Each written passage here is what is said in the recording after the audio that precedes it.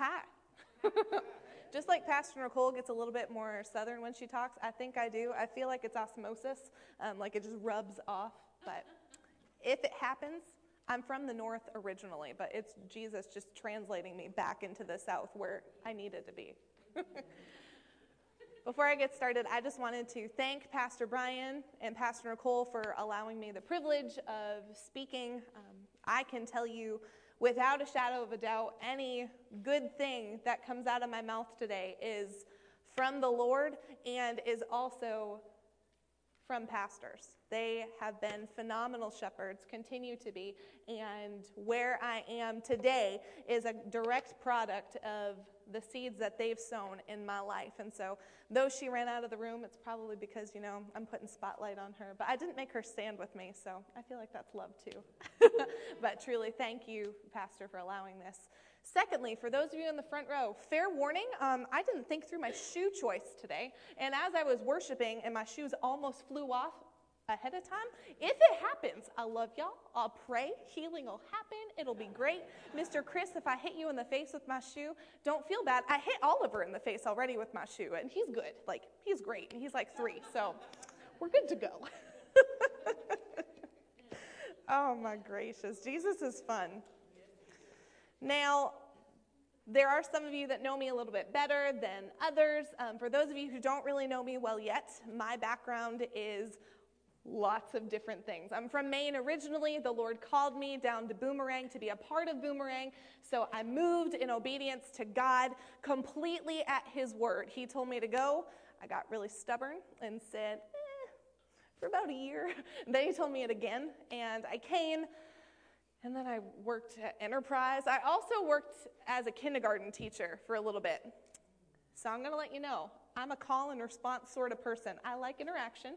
If you're quiet, like I did with my 5-year-olds, I'll probably just look at you and be like, okay. No, I won't be that direct about it, but I'm totally good with talking, not like amongst yourselves, but like amening. I'm great with that. So Prilla's here. No, I do have a question for you, which is why I wanted to start off that way, because I want you to think about this. If you need to close your eyes, I'm good with that. I have a question that the Lord has put on my heart before, and I believe He wants to put it on your heart today too. If you had 1 year of your life left to live, what would you do with it? You have 1 year. Right now, the Lord is saying, I'm not saying the Lord's proclaiming it hypothetically. The Lord says, you have 1 year left. What do you do? And I know that in some of y'all's minds, it's, well, I'd be quitting my job first and foremost. I got a year left. I'm done there. Bump it. A year left, I'm going to travel. A year left, I'm going to spend it with my family. A year left, I'm going to go and see the world. I'm going to do whatever it is I've wanted to do my whole life. How many of you had some of those thoughts? Maybe kind of those thoughts. This is okay where hands can go up. 4 honest people in the room. No, it's okay. Those are natural thoughts to think. I want to spend time with my family. I want to spend time doing what I have enjoyed doing, things that I've put off, things that I've put on the back burner. Those are phenomenal things to think about. And the Lord would challenge you, and He wants you to do those things. But if you had a year left to live, how much of that time would you spend for the Lord? How much of that time would you consider what He wants for you? How much of that time would you be so seeking after His will for your life? How much of that time would you be giving to Him? Or would it immediately become all about us? And honestly, our flesh would have it to be all about us if our flesh got to pick what we did. Our flesh would be thinking about leaving that job. Our flesh would be thinking about, I want to spend this time with my husband and my babies, and I want to spend this time, with my family that I haven't seen in so long. I want to see the beautiful things that God made. God's given you a family. He's given you a home. He's given you things to enjoy. Absolutely. Those aren't bad. But if you had a year left, where would the Lord fall in your priority? I know. I know. because honestly, this is a question that we've asked in one of our impact classes before.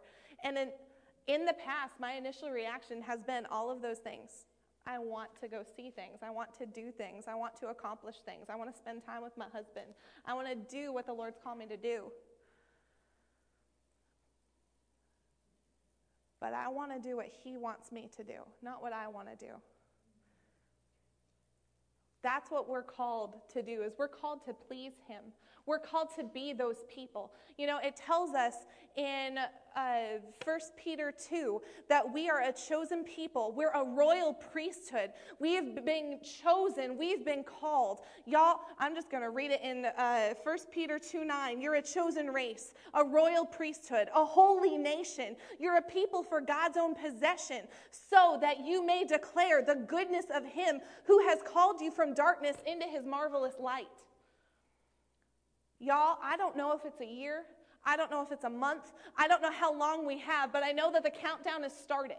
The countdown has started for the Lord's return. The countdown's on. We're in the countdown right now. We're in the last moments of the last day before Jesus comes back. And there's a generation of people who have never heard of his goodness, who have never heard that it's available for them to move from darkness into the light that we have been so gloriously chosen to be a part of. And if we have a year left, then we need to spend it for them. We need to be who God's called us to be. We need to be the people that will bless his name, that will be the ministers of reconciliation. It says in 2 Corinthians 5 that we've been given the ministry of reconciliation to tell the world that God bought them and has chosen them to be the people that we are. How much time do we have left?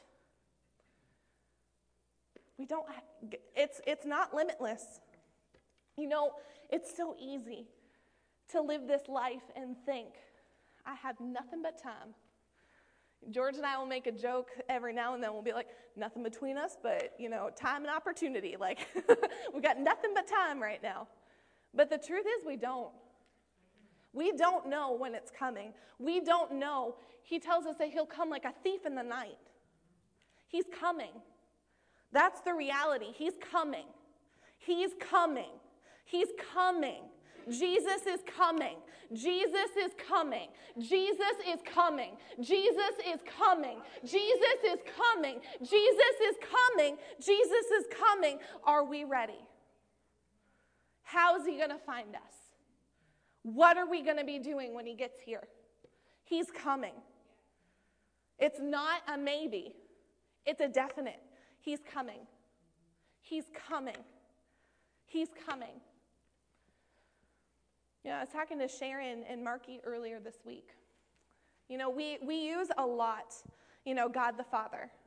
We use a lot, you know, the word Lord. But there are so many different ways that we can describe Jesus and God. And one of these ways that's been sticking out to me, particularly this week, has been the fact that he's the bridegroom. You know, he's the groom, and the church is his bride.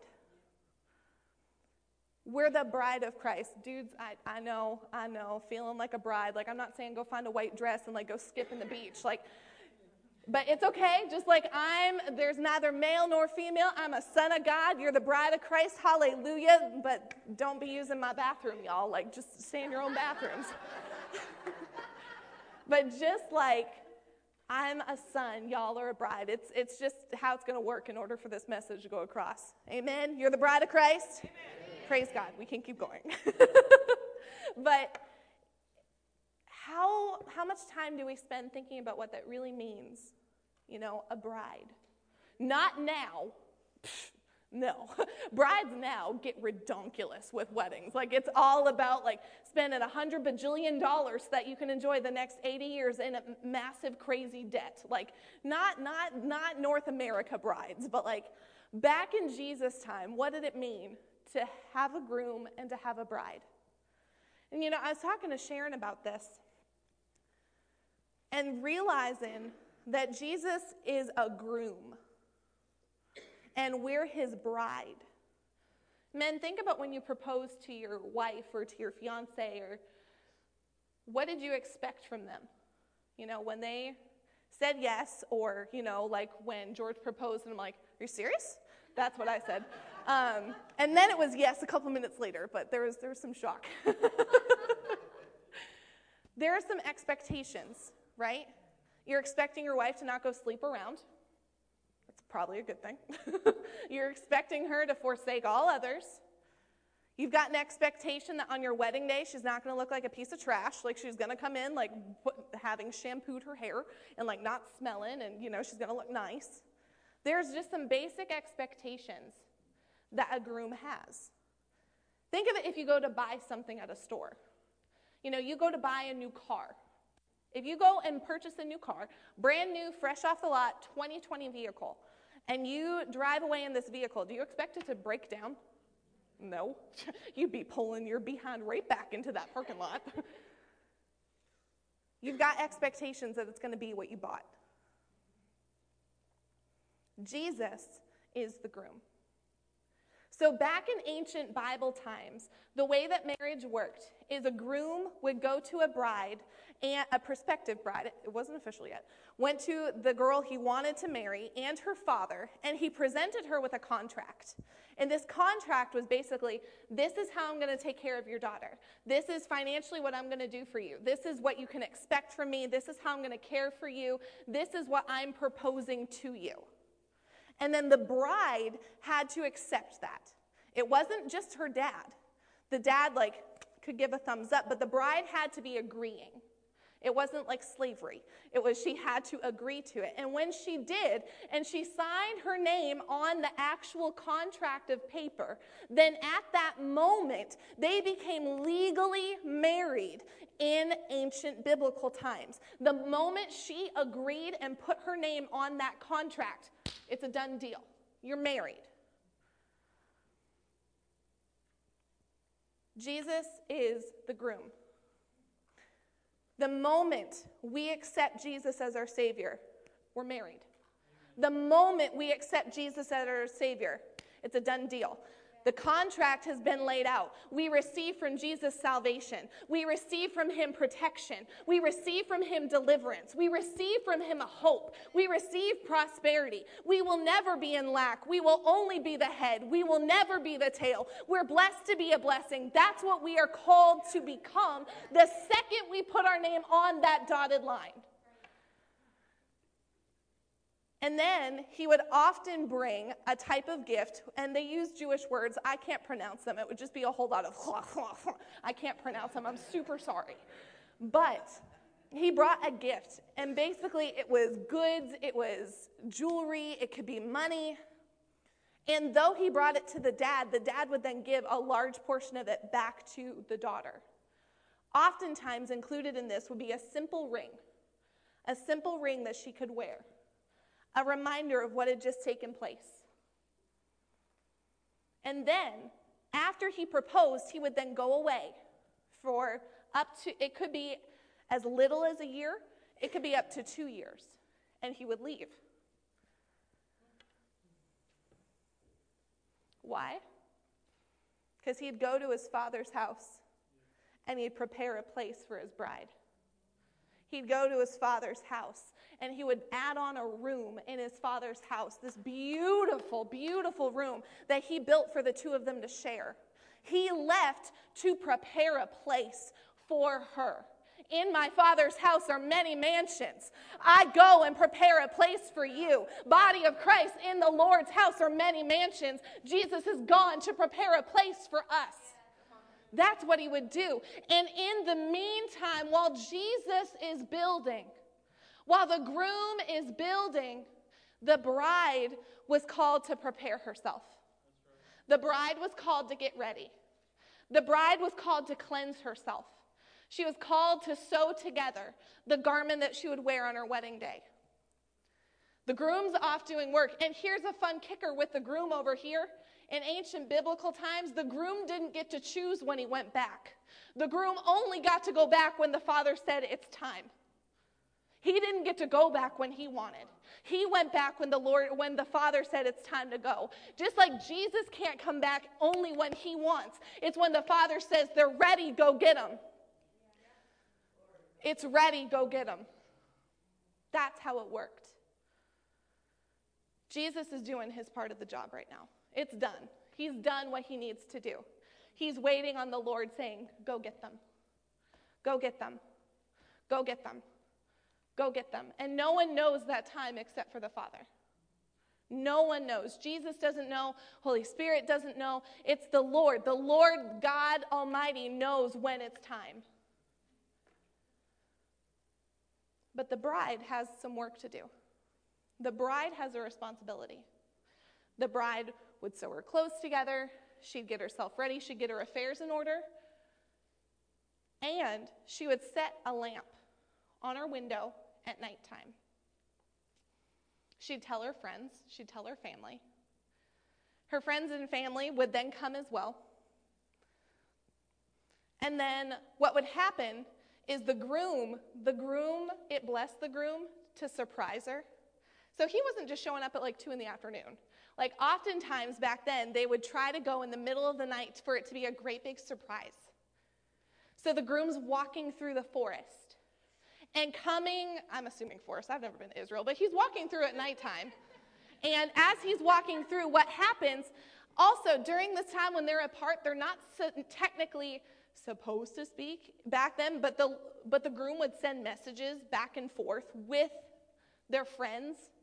So he hasn't told his bride he's coming, and he has friends that come with him, and they're blowing trumpets, they're blowing shofars, announcing that he's coming, he's coming, he's coming, he's coming, he's coming, he's coming, he's coming, he's coming, and the bride has her attendants. Think of them as like her bridesmaids. She has friends that are there too, helping her be ready. And these people are supposed to be lining the forest, lining the path. So that way, as soon as they hear the trumpet, he's coming. He's on his way. Let's go get ready. It's time to go. It's time to go. It's time to go. We've got work to, let's go. It's time to go. And when he would come, he would gather his bride. He'd take her back to the house. And they would physically consummate their relationship. Then they'd have a great big party.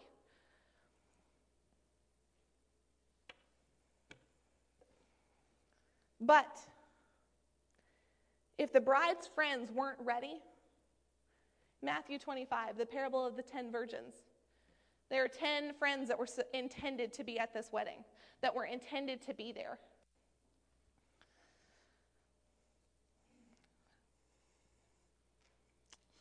While the groom delayed, they all rested and slept, talking about the 10 virgins, her bridesmaids. But at midnight there was a cry, "Look, the bridegroom is coming! Come out to meet him!" Then all the virgins rose and trimmed their lamps. But the foolish ones said to the wise, the foolish that didn't bring enough oil, the other 5 brought enough oil to last them because they didn't know when he was coming. They had no clue.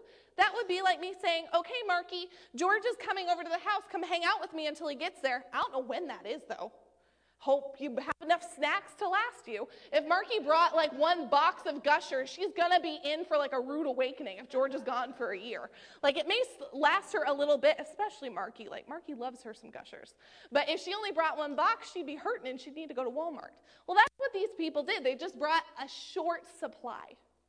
And when it was announced that he was coming, they're like, "We don't have enough. Can you share what you have?" And the wise ones said, "No, go get it from the people who sell it. We're going. Like, go get what you need. Come on." When they went to buy some, the bridegroom came, and those who were ready went in with him to the wedding banquet, and the door was shut. Now, this is when they go to the party. At this party, everybody's ready. Everybody has like certain things to wear. It's a great big celebration. Well, the 5 that were unwise eventually went and got ready, eventually got what they needed, somehow found their way to this man's house and show up, and they're like, "Hey, we're here. Party time. What? Let's go." And the groom opens, and he's like, "I don't know you. I don't know you." And why would he? Why would he know them? The person he knew was the bride. He knew who he was coming back for, the bride. The people that went with the bride were her friends, was her family. It's not like they spent like some great big massive courting engagement all the time where he met everybody on her Facebook friend list. Like, he knew who he was coming for. If they were part of her party, they were to go with them. Otherwise, he had no validation of who they were. They could have been Joe Schmo off the street that were beggars and just wanted food. He didn't know that they belonged to the bride. And really, did they? Were they prepared? Or had they just come super lazy about it? And he's like, I don't know you.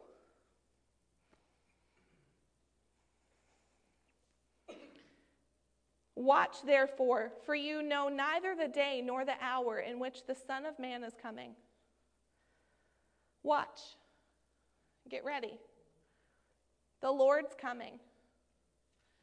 And he's not asking us to sew together a say yes to the dress sort of situation. He's not asking us to like become like Project Runway and like all this other stuff. He's asking us to get ready ourselves. He's asking us to get ready. But so often what ends up happening is in the body of Christ, you get saved and it's wonderful.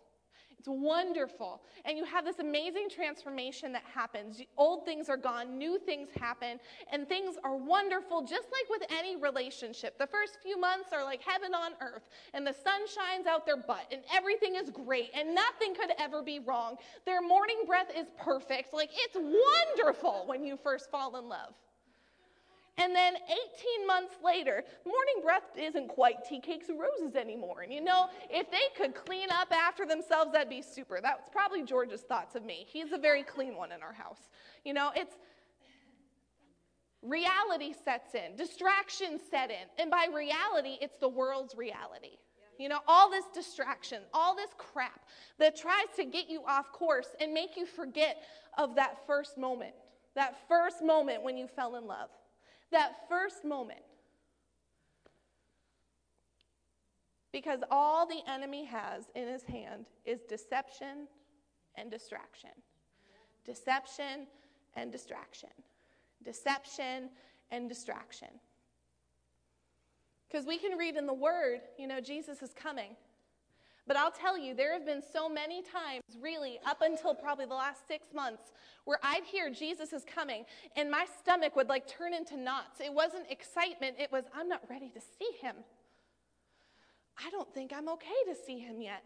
I don't know if I'm prepared. George and I haven't done what we believe that we're supposed to do yet. Like, if he came, would I feel like I'd disappoint him. Which is a lie. But so often, that's what happens, is you're not enough yet. You haven't done what you need to do. You know, I was in prayer. Y'all, if you haven't been to prayer at 6 a.m. or noon and you have the ability to get here, get here.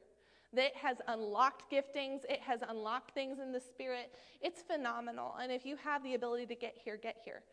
But this one day, I was in prayer during noon prayer, and I was praying, and I had this vision that I saw, and in it I thought of ladies.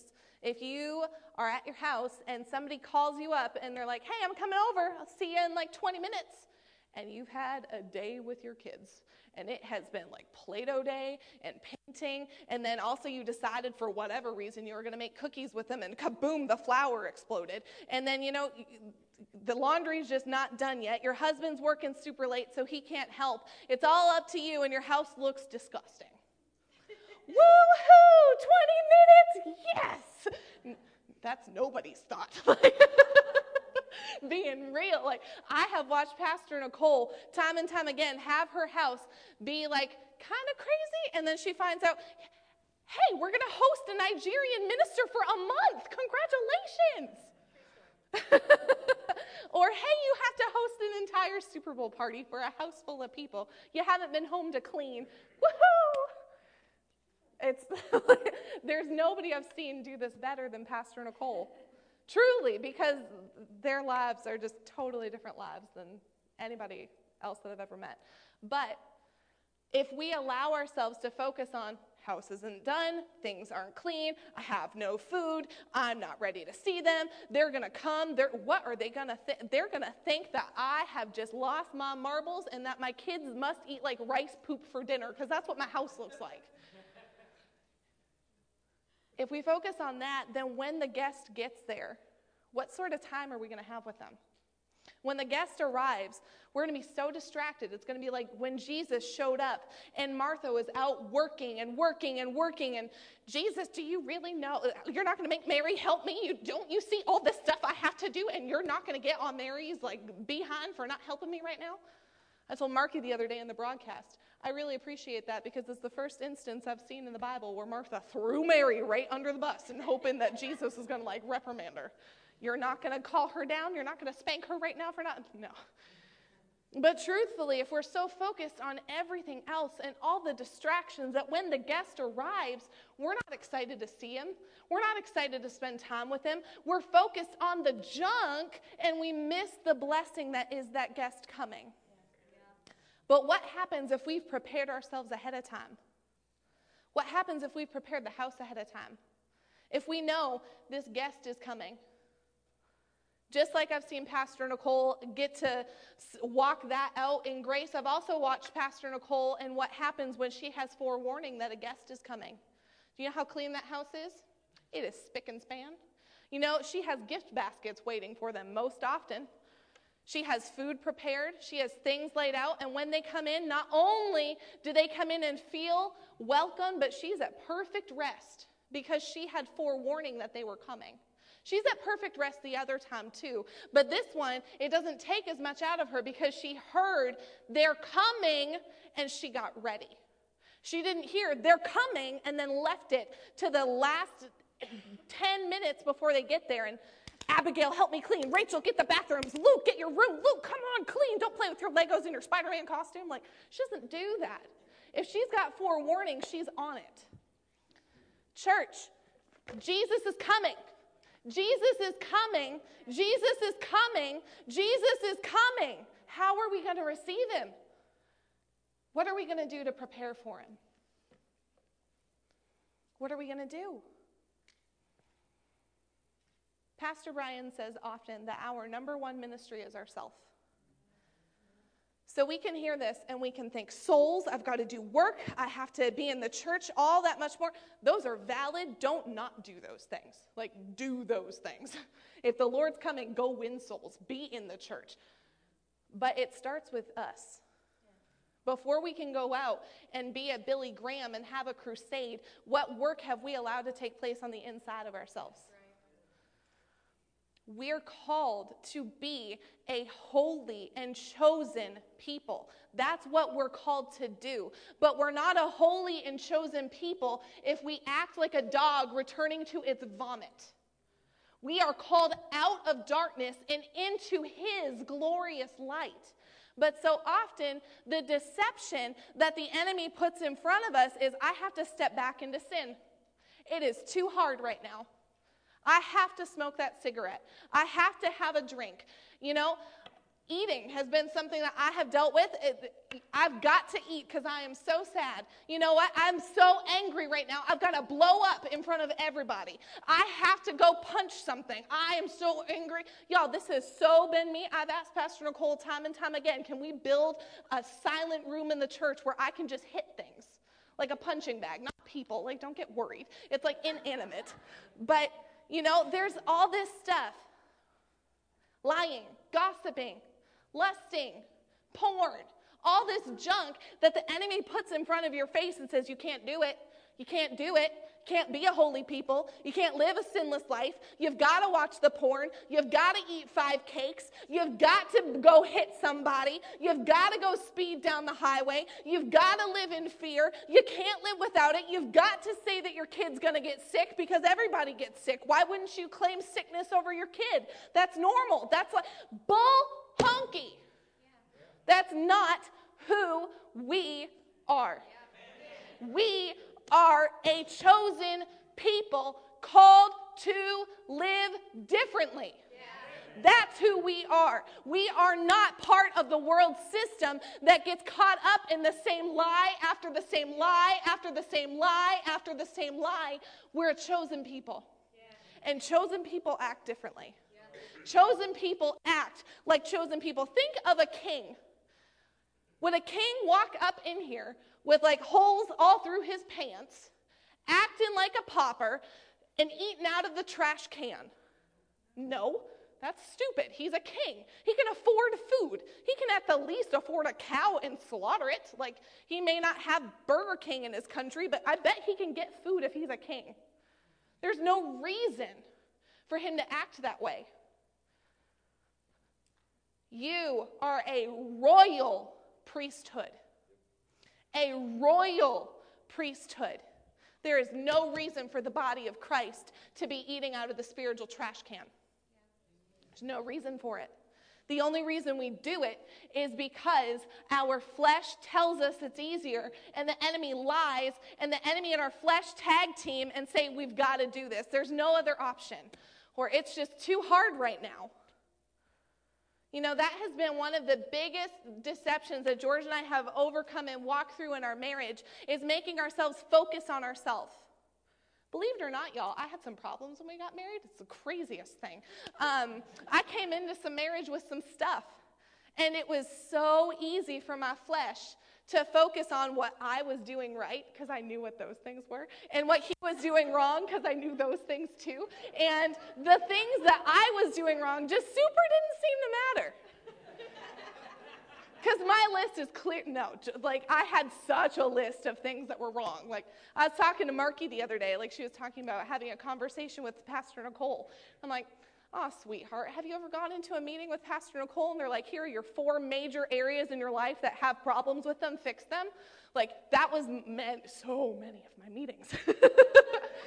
But praise Jesus, because I needed them. I needed to be told, hey, your flesh is trying to keep you in sin. You're called to be a woman of God doing marvelous things for the kingdom.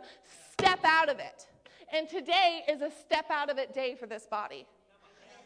You know why sickness has been attacking this body and sticking with us? We've let it. You know why our bank accounts haven't been where we've wanted them to be? We've let them stay there. Because we've allowed ourselves to be bulldozed over by the enemy time and time and time and time and time and time again, thinking that, you know what, Lord, in the sweet by and by, it's going to be wonderful, and I'm so excited for that day. No, it's now. That day is now. That day is now in this body. That day is now for this people. That day is now. The sweet by and by happened the moment you put your name on that contract. The moment you did, that became available to you, to us now. Big surprise, haven't even touched my notes yet, y'all. But did you feel the air suck out of the room right there? That was so fun. I felt like Pastor. Oh, that was great. God has had mercy with you, because George and I are going on vacation after this, so we're not hanging till 3. I love y'all, but we're just, unless Holy Spirit says it. There's some awkward laughs because you still don't know what I'm going to do. Amen. I heard Tyler say keep going, so y'all just buckle up. No. Oh, my goodness. Jesus is coming for his bride. The reason that the enemy tries to distract is to take our eyes off the prize. You know, if you're running a race and you don't know what the prize is, how much of yourself are you going to put into that race? Not many people will give it their all unless they know what they're running for. And if we take our eyes off of the prize, oftentimes we'll allow ourselves to slip back into old habits. We won't push ourselves as hard. And here's the thing, it's already done. The ability to step out of sin, to step out of old habits, you've been given the authority to do that. God has made it available for you through Jesus. But sometimes you need to push yourself a little bit more. You know, if you're at the gym and you're going for your personal best time, you're not just going to ease up on that last half mile. You're going to give it all you've got to shatter that personal best time. Go to the gym with George. It's really fun when he puts the elliptical on speed 20, which is the fastest it can do. And you're going for your personal best time. And George's like, whoo, I'm on speed 20 and I'm done in 10 minutes. Great. I'm on speed 3 and feeling just fine. That's great. But when you're going for your goal, when you're reaching for the potential that you know is inside of you, you don't ease up. Pastor sent me a video back oh my goodness, 2016, 2015. And it's this guy who, former Marine maybe, who talks about how we only use like 40%? Is it 40? Something like that. We'll say 40 to be a lot. At most, we only use 40% of our capacity. Be it physically, be it mentally, be it emotionally. We only use 40% of what's available to us. There's more. There's more that we have inside of us. There's more that we have available to us. But often we cap ourselves at 40%. I'm doing good. You know, I stopped drinking. I stopped watching inappropriate movies. I have not yelled at my parents in a while. Like, I'm doing pretty good. God's going to be okay if I keep listening to that stuff that he told me to stop listening to. Like, I've given him at least 80% of the stuff. You know what? I stopped cussing. I stopped cheating on my husband. I stopped gossiping. But I really like judging people in my mind. Look at their outfit today. Can you believe that they showed up to church that way? Can you believe that George acted that way to Greg? Can you believe him? Who does he think he is? So often we just check the box at okay. I'm doing okay. I'm doing better. I'm doing better than most people.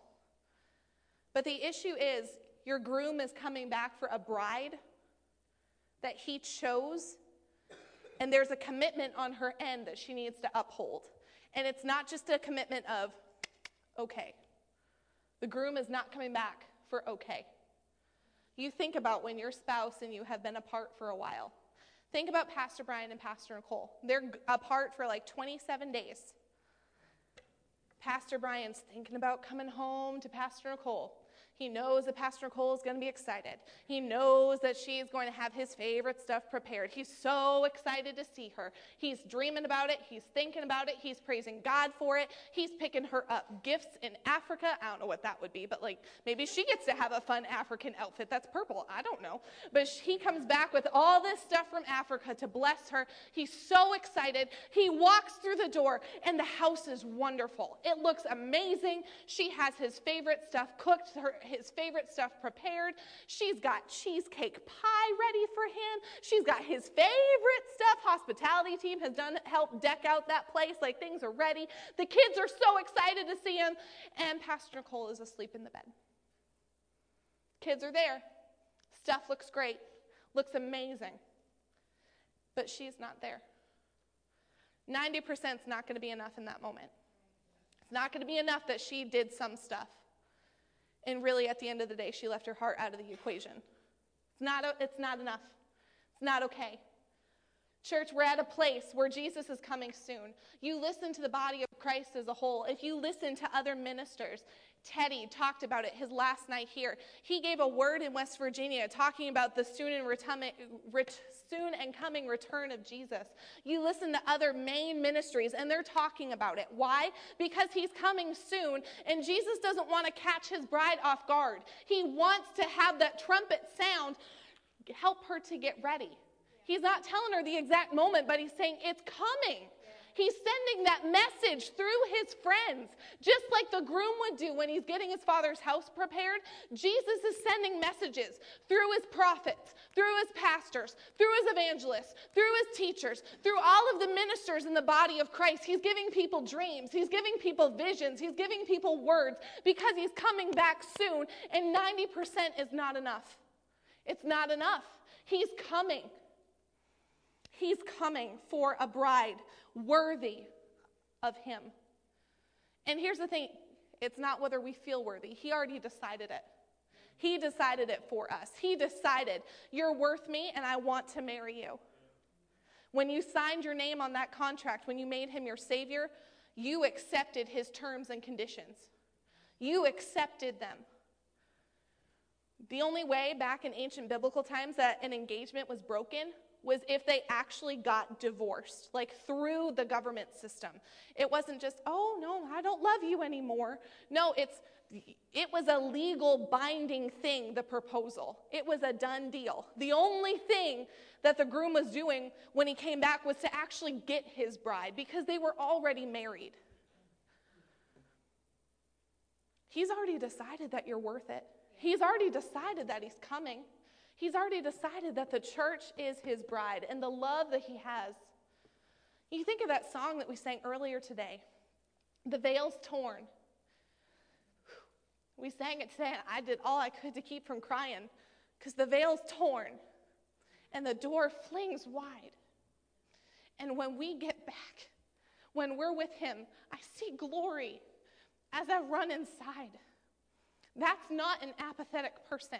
That's not somebody who thought, well, should I stop sinning? That's somebody who's prepared, and as soon as it becomes available, they're running inside. There's no other option. They're running inside. Why have we allowed ourselves to have options with this stuff?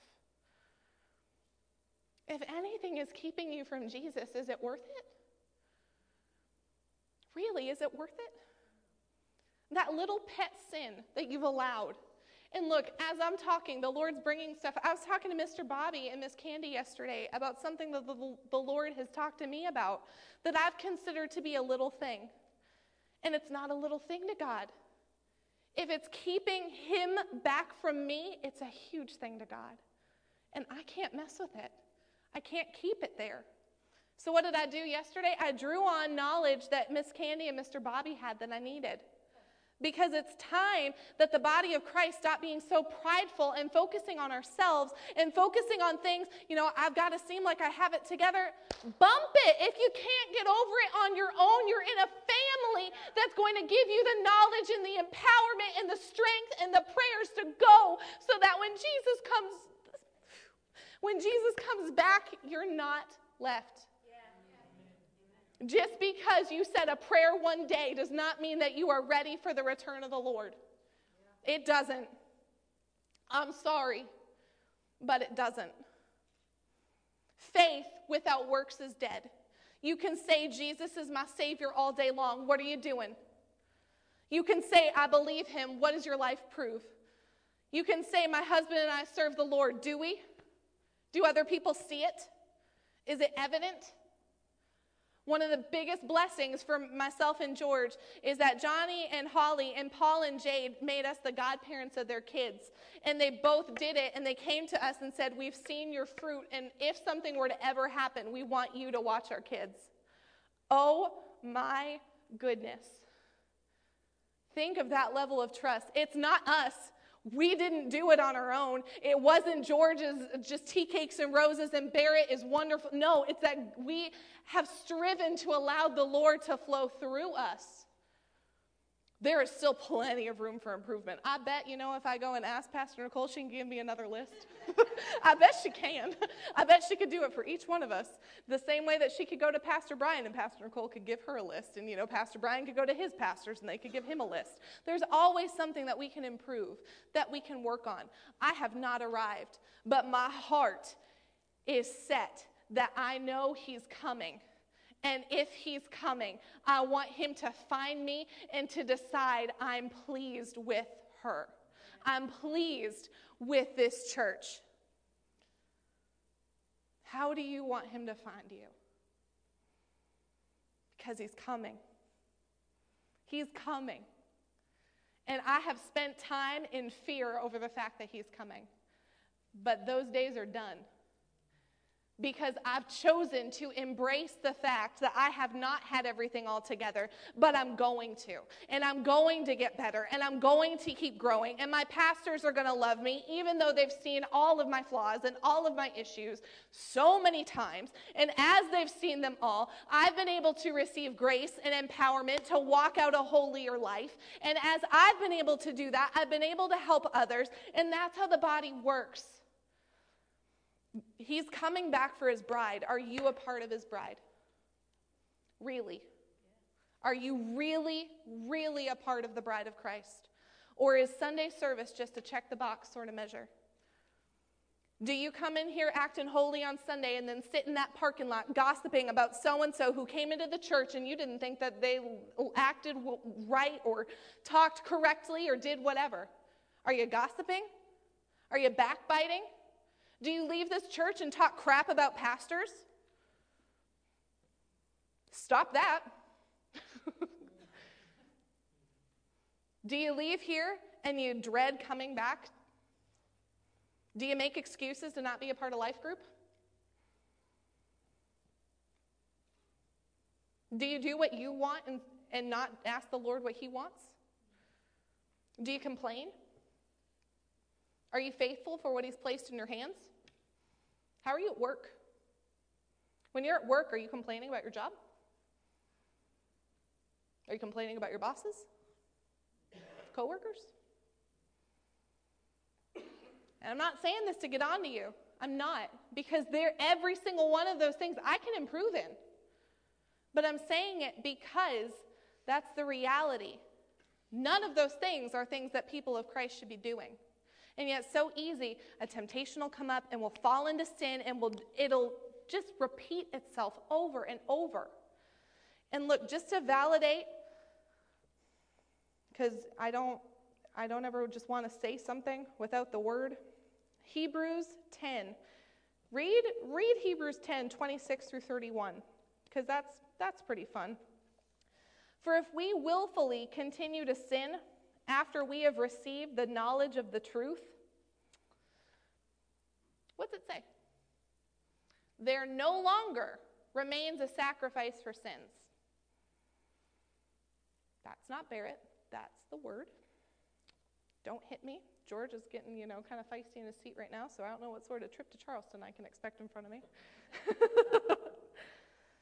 It says, there's no longer remains a sacrifice for sins, but a fearful expectation of judgment. How much more, hop down to verse 29, how much more severe a punishment do you suppose he deserves? He who has trampled underfoot the Son of God, and has regarded the blood of the covenant that sanctified him to be a common thing, and has insulted the Spirit of grace. I'm not talking about you accidentally do something and go back. That's not what I'm saying. People have a flesh. It is possible in your flesh to do something that you don't want to do. Paul said it. I do the things I don't want to do. I don't do the things I do want to do. And if Paul had opportunity with his flesh, then we very well may as well. But this is saying, if you're just thinking, it's okay, God's grace is going to cover me. It's okay for me to not be all in with Jesus. It's okay for me to not be all in with him. The grace of God is going to cover the fact that I loved him 70%, 60%, 10%. I prayed that prayer that one time with that weird Priscilla in Walmart, and she was very excited, but I don't know why, because I didn't feel anything. But I prayed it once, so I'm good. No, if you put your name on that marriage line, you put your name on that contract, you're his. You're supposed to be. And if he returns back for you, just like when the groom returned back, if the bride wasn't faithful, if the bride hadn't preserved herself, if she wasn't prepared, he had all the right in the word to annul the marriage, to decide that it was done. Now, Jesus is not that groom. He's not going to come back and be like, I don't want you now. You didn't live right. But he's coming back for a type of person. He's coming back for a body that loves him. Revelation chapter 2. I think I'm getting close to being done. I don't know. Preachers typically have like 3 closings, so I don't know where I'm at right now. It's cool. But Revelation chapter 2, this is one of the verses that Pastor has preached on a ton. Because here's the thing. You can't just, this is not a message empowering, like telling you to go do works. Works without intimacy mean nothing. If you don't have intimacy with the Lord, doing all this great stuff in your own strength and going out and I'm living perfectly, it's not going to help you. It's not going to help us. In order to be pleasing, the work that Jesus wants us to do is love him, is abide with him, is have fellowship with him. Because here's the thing. George, my husband, is a wonderful man. He is wonderful. He's anointed. He's called. For those of you who don't know George also likes him some Legos. He is a big fan of sharks. He also super likes dinosaurs. Twizzlers are his favorite movie candy in the entire world, and Reese's Pieces. He likes both of those. He'll come in with a great big pack of Twizzlers and leave super excited. He likes historical movies. Those are things that he loves watching. Gets so excited about stuff that blows up. If somebody's head blows off, he's pretty stoked about that too. He never says no to a good biography about people or things that he's interested in. If you would like to know about the 2016 World Series moment when the Cubs won after 108 years of losing, come to our house and see our library of the Cubs books and memorabilia and all of the documentaries, because boy, howdy do we have them. If those pique your interest, my husband is the pal for you. You know how much about any of that Barrett Diane Quayle cared about? Not a bit. Not even a little. Baseball was super boring to watch.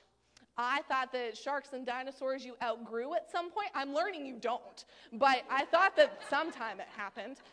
I never played with Legos, but apparently they are a thing, and not just a thing, they're an expensive little hobby. So, you get the good kits and it's an investment.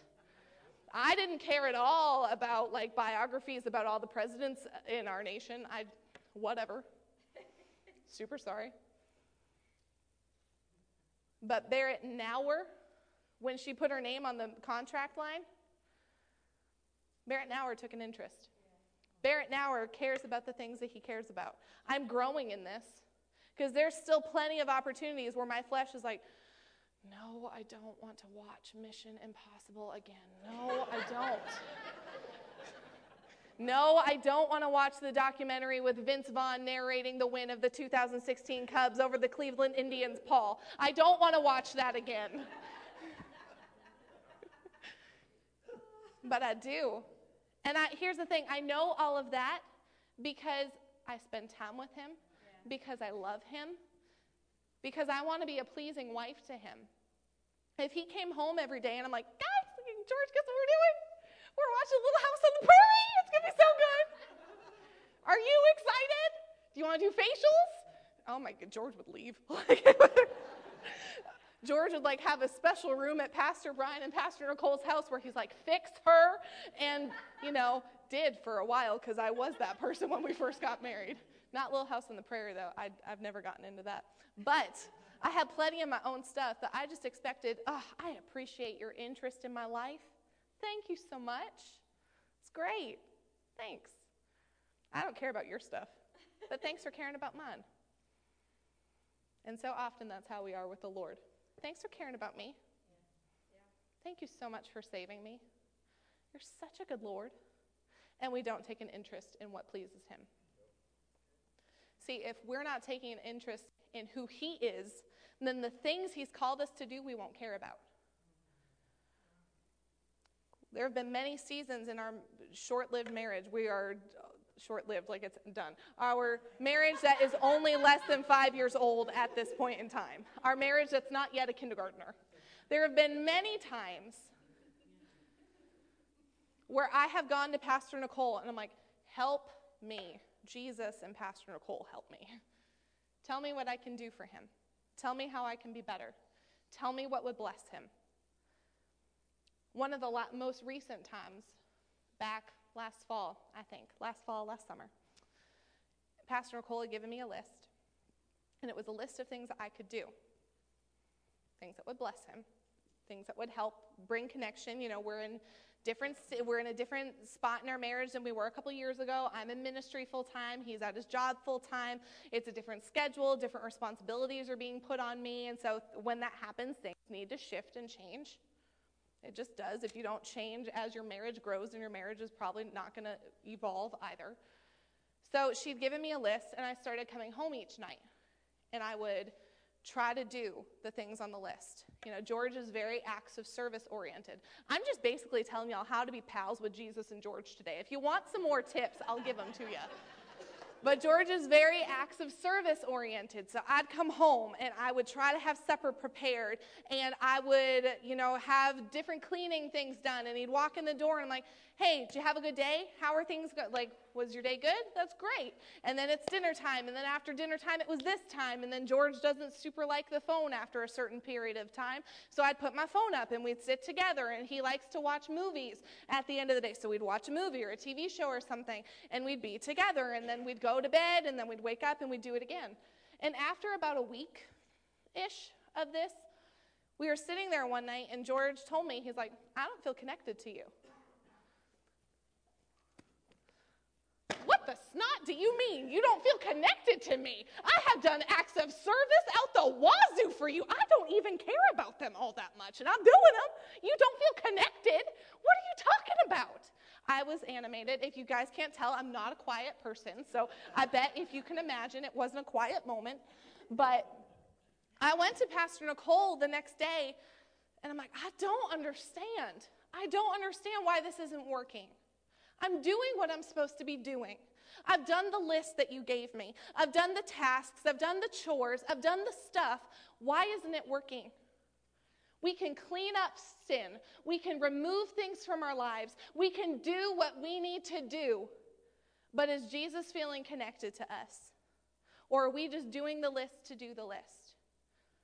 There's a faction of people who claim to be believers, and they are super works-oriented. The reason that George didn't feel connected to me is because my heart wasn't in it.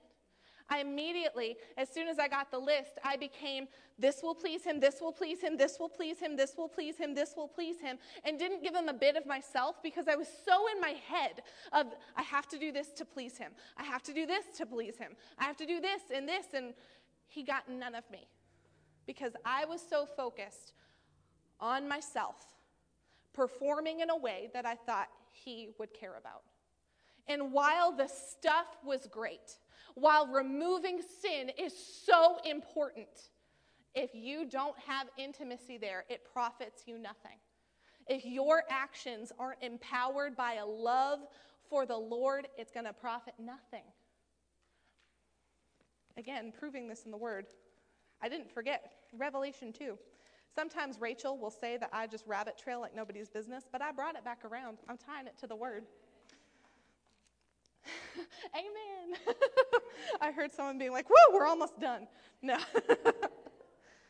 Y'all, I'm still early on pastor time. Like, we could go for a while. I love nervous laughter. It really is my favorite thing. You know what Marky's favorite thing is? Awkward silence. Especially when you maintain eye contact. I'm good with awkward moments. So y'all can just sit there and I'll just look back and it'll be great. No, I only do that to Marky Eleanor. On purpose anyway. Okay, so Revelation 2, verse 2. Jesus is talking, red letters. I know your works. I know your labor, and I know your patience, and that you cannot bear those who are evil. And you have tested those who say they are apostles but are not.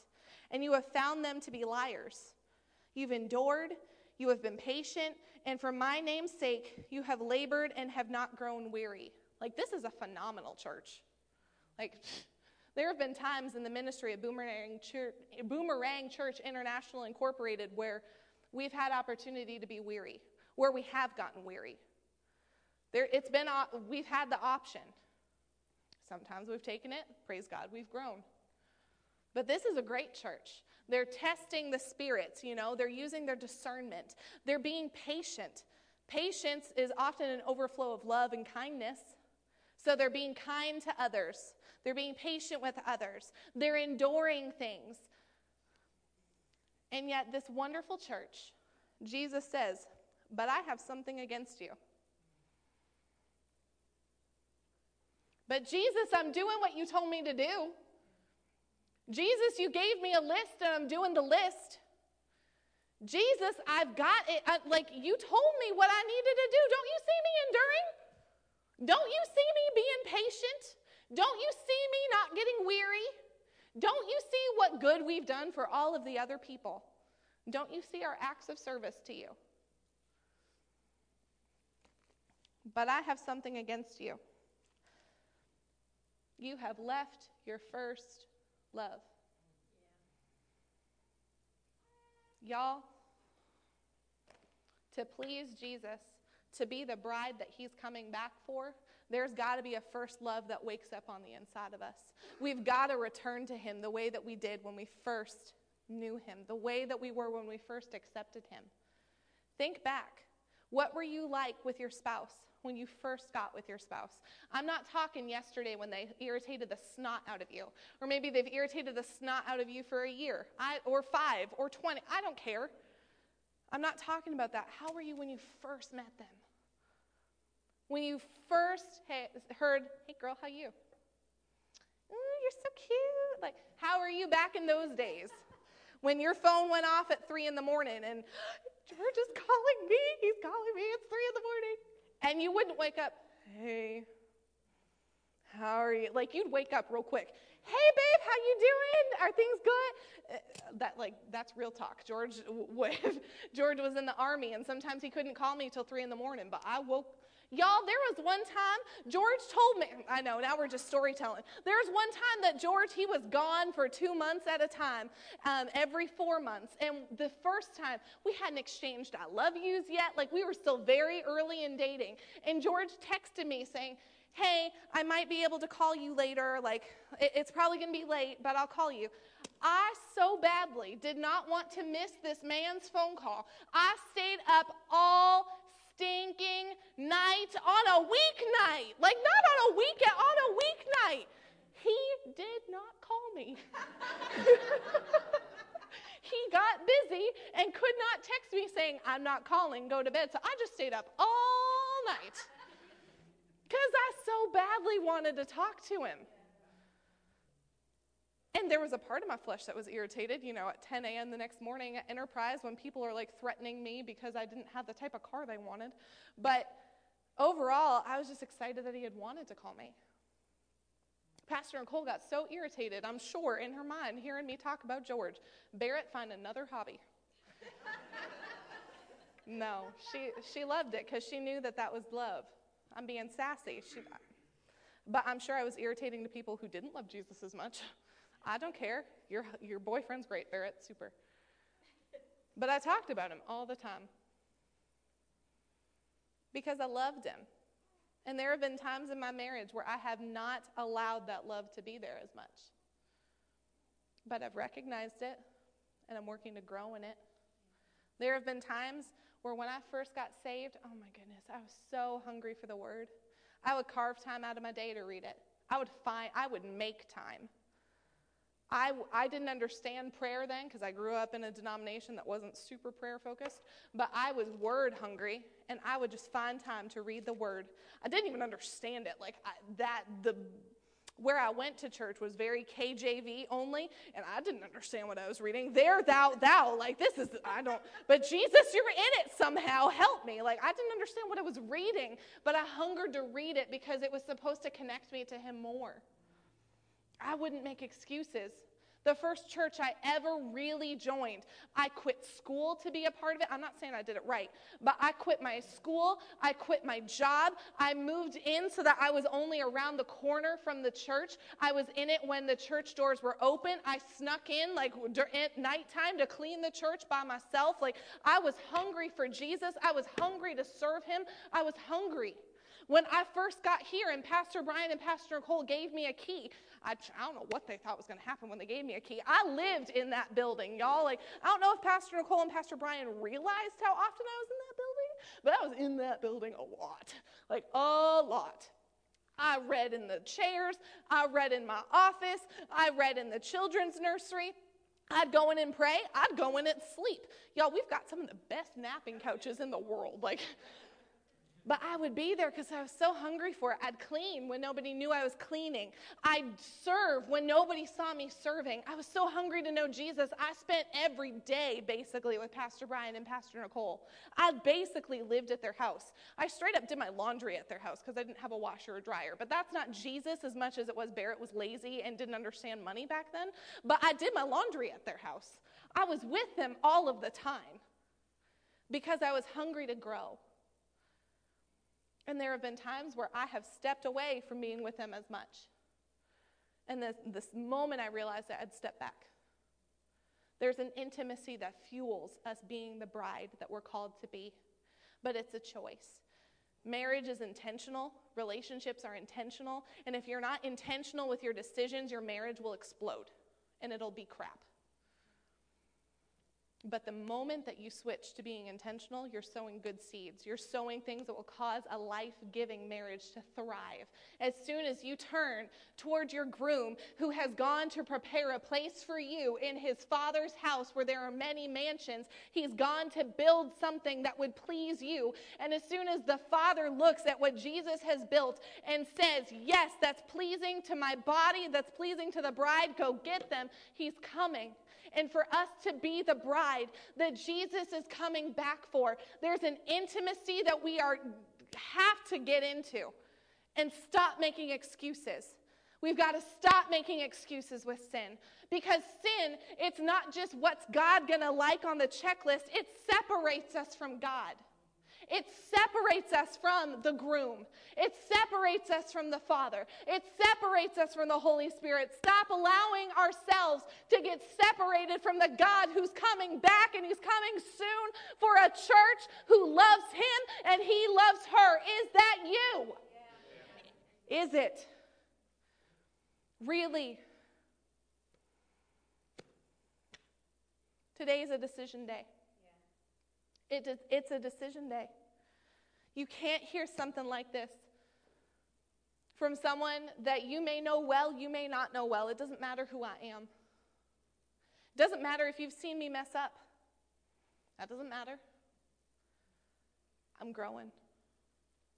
And I've decided I will be his bride, no matter the cost, no matter what it looks like.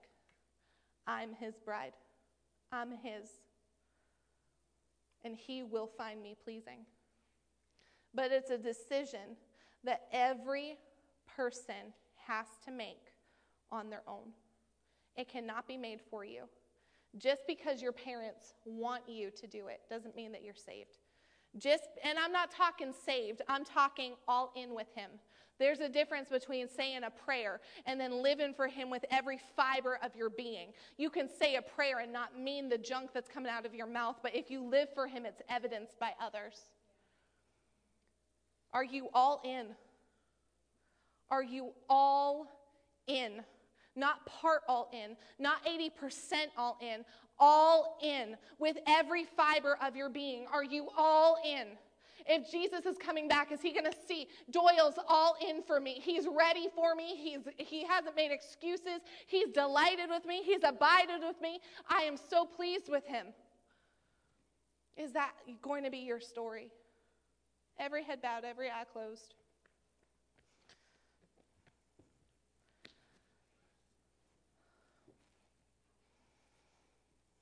That's a decision that you have to make.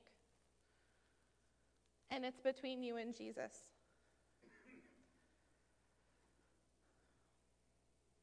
Maybe as I've been preaching, you've realized, Barrett, I haven't been all in. I haven't. I've wanted to. I've heard Pastor talk about it. I've heard Pastor Nicole talk about it. And I haven't been. But I want to. Man, do I want to. Then I have great news for you. In 2 Peter, and just listen.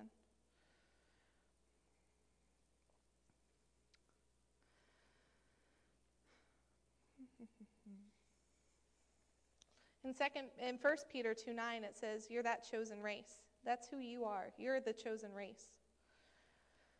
But in 2 Peter 1, verse 3, Jesus' divine power has given to us all things that pertain to life and godliness, so that through these things you may become partakers of the divine nature and escape the corruption that's in the world. Through the power that Jesus has given to us, the power will make you escape corruption. The power is there for you to escape any evil thing. But for us to access that power, we've got to be all in with him, not play around with it. As your heads are bowed, eyes are closed, is there anybody who has decided today is an all-in day for me? Just raise your hands. Amen. Amen. Amen. I see that. I see that. Amen. Praise God. Okay, you can put your hands down. There's more. And here's the thing. I need to decide this daily. Just because I've decided it once doesn't mean that I'm done deciding it. William, you can go ahead and put something light. You can put "To Worship You I Live" on. This needs to be a decision that we make. While William puts this music on, the altar is yours. If you could pull the gain back a little bit. The altar is yours. Use it. Make it real. Don't just make this a moment where you sit in your seat. We'll pray together, but truly, if that is your heart, come to the altar. If you want prayer to be agreed with you, like somebody to agree with you for strength, I'll pray with you, but this is a moment between you and Jesus. All together with our heads bowed. Let's seal what the Lord's done today. Father, thank you for your Son.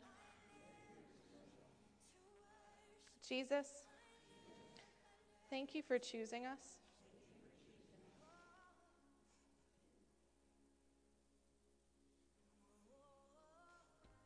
Let that sink in for a second. He chose you. It could have been anyone, but it was you.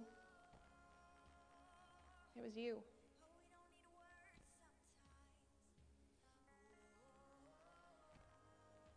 Jesus, today, you are my Lord, not just in word, but in every area of my life. I give you me, not in part, but in full. Not 90%, not even 99%, but 100% of me. I believe that you died for me. I believe that you rose again. I believe that God has raised you up. And in you, I'm raised up too. Jesus, thank you for preparing a place for me in our Father's house. You're coming soon. And I commit to you to be the bride you've hoped and believed I can be. Today's a new day, and I leave here higher. In Jesus' name, amen. Now, if you want prayer for strength to be who you're called to be, if you want prayer for that, please do come up. I'm happy to pray with you.